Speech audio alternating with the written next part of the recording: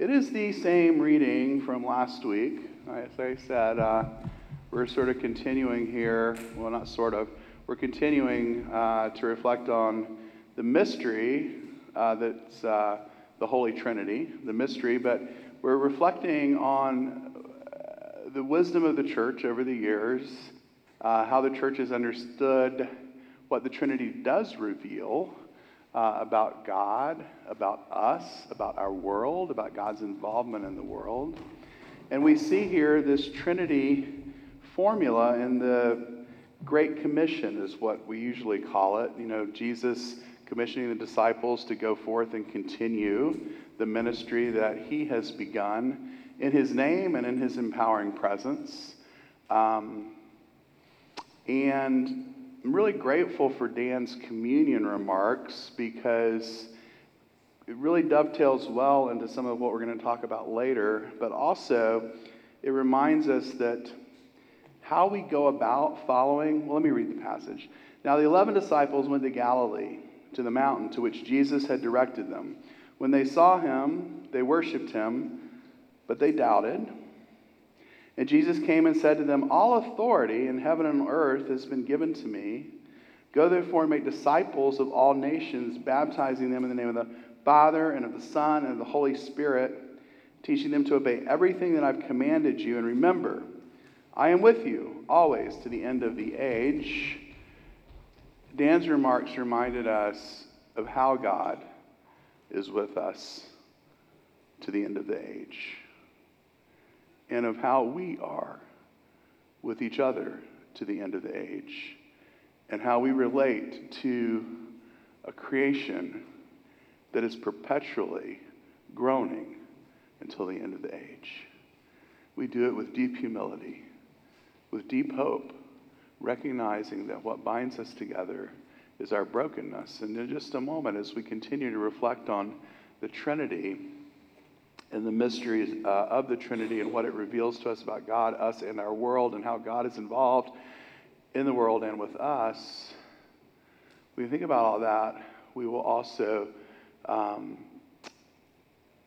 think we'll be uncovering some deep mystery, but some deep truth about how it is that God binds God's self to us in God's own brokenness. That's where we're headed. Let's pray. God, we pray that you would open our eyes, that we would see Jesus, that we would see Jesus in his brokenness, Jesus in his resurrection, Jesus in his ascension, Jesus in the world to come, and that we would see our home with Jesus through that entire journey. In Christ's name we pray. Amen. I just want to take a glance back at last week real quick. We mentioned that over the generations, the one thing that the church has agreed on is that you can't understand the Trinity. You acknowledge the Trinity as a deep mystery, but there are things that the Trinity, as a mystery revealed, so to speak, tells us about God, tells us about ourselves, tells us about our world and God's involvement in the world. And said last week that we just focus on two of those gleanings. The second one's for today. We mentioned that both of them have to do with God's love. Not surprising, since God reveals God's self as love. The first gleaning that we talked about last week was that because God has always existed in relationships of perfect self-giving love, given and received, given and received, given and received from all eternity and for all eternity, because of that, God doesn't need anything. And we talked about how that's good news. And we echoed Anna Karof's wonderful communion reflection, and which even dovetailed to Mary's wonderful communion reflection last week, which were reflections on just that, because God doesn't need anything. God is free to give everything, and that's what God does all the time. um, in everything that God does. Creation, redemption, even judgment, even when God is angry at the unrighteousness and the victimization of people in the world, all of it comes from love. And we noted that God is the only being in existence, which means God's the only being that you will ever know, who has no self-interest that does not include the well-being and flourishing of you and of others and of the whole world. And I mentioned an off-the-cuff remark last week, because I know that's just a deep thing to ponder for a minute, but I mentioned, to sort of give you a chance to soak that in last week, I mentioned that that maybe you should think about one time when you encountered a human being and you thought to yourself, wow, this experience is so deeply humbling to me. It's almost embarrassing, because I'm pretty sure that this interaction that I've had with this mortal, with this human being, that in that moment, all they wanted was what was best for me. It's like a foreign place, right? I mean, it doesn't happen very often. Even in the best of relationships, it's what we aspire to and what we're living into and what we're growing into if we're walking with Jesus. But we all can point, and this is why we have communion each week, because we're broken, we don't do it perfectly, and we come and we receive forgiveness and empowerment to start again. But in those moments where you are in that sweet spot, it's almost so weird that you immediately feel like embarrassed, deeply humbled, but hopefully come around to gratitude and joy for that kind of interaction. But God is that way, angled that way toward you every single moment of your day. Think about that. That was first gleaning last week. Now today I want to come back to what we'll call the second gleaning. And this is wisdom of the church over centuries, okay? If I were to footnote all this, it'd be a really long list. And if I do quote somebody, I'll give them credit. But, this is not me. This is me trying to synthesize some of what the church has said about what we're going to call the second gleaning. We didn't have time to talk about last week. And here it is. God's triune nature enables the transcendent God to be present with us as God in our suffering. In our suffering. God does not communicate love from afar in messages that are only words of encouragement or words about a pie-in-the-sky heaven in the future. God's word has become flesh and lived among us. God has entered into the creation in the physical presence of Jesus, the suffering servant, and transformed the suffering of humanity into triumph in the resurrection and the ascension. Now, more about that in a moment. I want to tell you a story. So, I mentioned this person last week, Jürgen Moltmann, who may be the most helpful of all of the theological minds at pondering what the Trinity reveals about God and human beings, the world, and how God involves God's self in the world. He wrote in most of the last half of the 20th century, and he's still writing today. He's a nonagenarian, very lucid and very loving and very kind. He has written extensively about how God is present world in our suffering and how that's good news for us, sobering good news for us. But here's where it all comes from. When he was a teenager, 16 years old, he was drafted into the regular German army in Hamburg, where he grew up. And he, along with so many others, as he puts it, teenage boys, and I think about that, there are teenagers here. You can only imagine, right? Drafted into a war that he didn't understand, and posted to this giant anti-aircraft base in Hamburg that was really causing problems for the British Royal Air Force. And so the British Royal Air Force, in an operation codenamed Gomorrah, destroyed it and Hamburg and many other people along the way. And Moltmann talks about that being the first moment that he cried out to God. Didn't hear anything back. So soon after, he was taken prisoner of war and transferred to a POW camp in Scotland. So I guess he's 16 still, maybe 17, something like that. And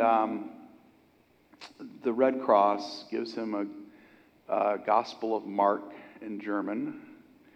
And he said, for the first time, I read the Bible consciously, so to speak, like paying attention to it, right? And so he comes to the end of Mark, or close to the end, and there's that, one of Jesus' last words that you've heard here at Good Friday over and over again. My God, why have you forsaken me? And he said, at that moment,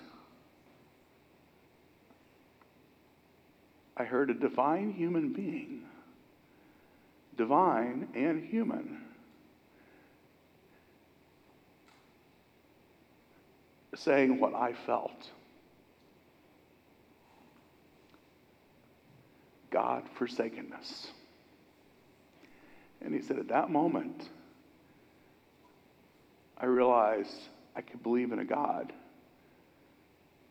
who embraces humanity as a human being while remaining God, and experiences what we all do. God-forsakenness.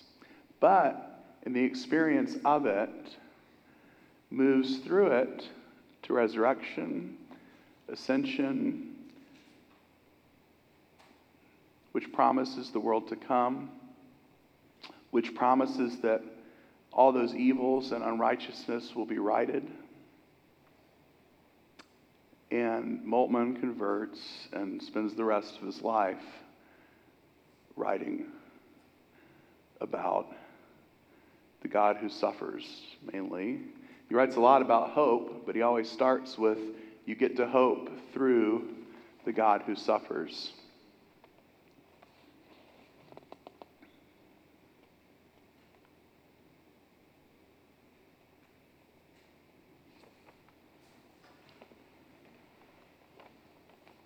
It's a powerful mystery, full of paradoxes. This idea that God is present, suffering at Auschwitz,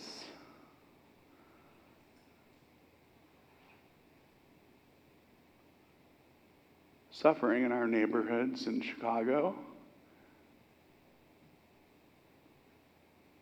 gun violence along with those suffering it,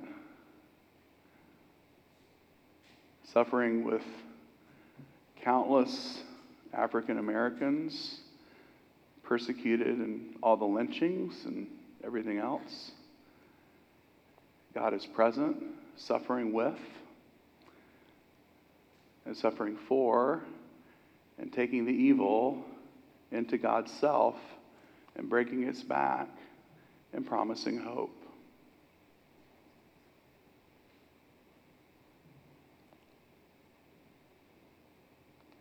That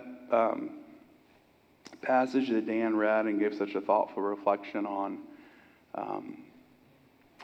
there's a word play in that passage. It's the word that's translated groan, and the creation groans we groan with the creation. The Spirit groans with us. And the Spirit groans for us when we don't know what to do and we don't know what to pray, we don't know what to say. The Spirit prays for us and groans with us. It's difficult to find applications for a mystery revealed that still remains so mysterious even when we talk about what it reveals, right? But it's not impossible.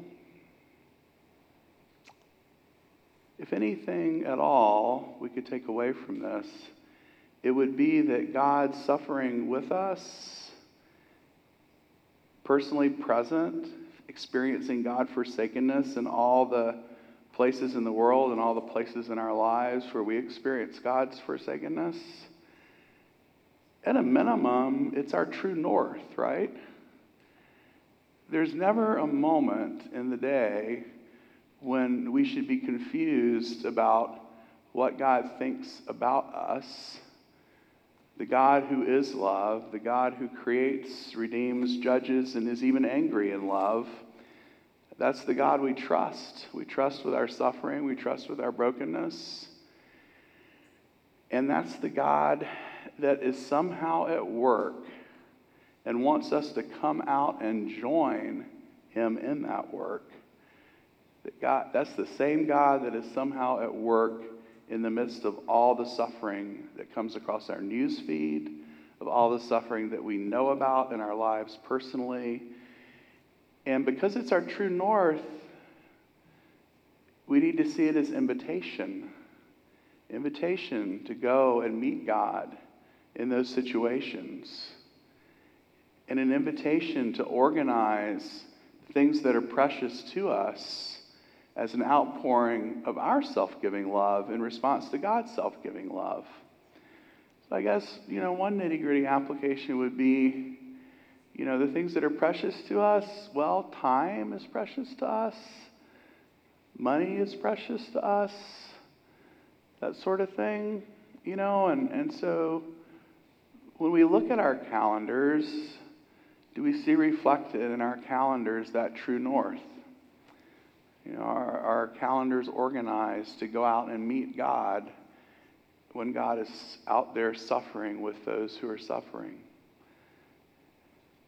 Is our budget organized so that we would appropriate resources to go out and meet God in the places where God is out there suffering, but not pointlessly suffering, always suffering with redemption in mind? So those are some musings. I promised a short homily today, and I kind of gave that because we're going to have the open house at the new building later. So I'm going to wrap up there, and we'll jump back on the lectionary train next week. Let's pray. God, we pray that we would be grateful for your revelation as Father, Son, Holy Spirit. Grateful for your revelation as the one who suffers God-forsakenness, paradoxically, as we do. And we pray that we would respond with the whole of our lives in a way that makes for our human flourishing, so that we would organize our time and our resources, the affections of our heart, around meeting you in the midst of a broken and fallen world, aligning ourselves with your pattern of redemptive love,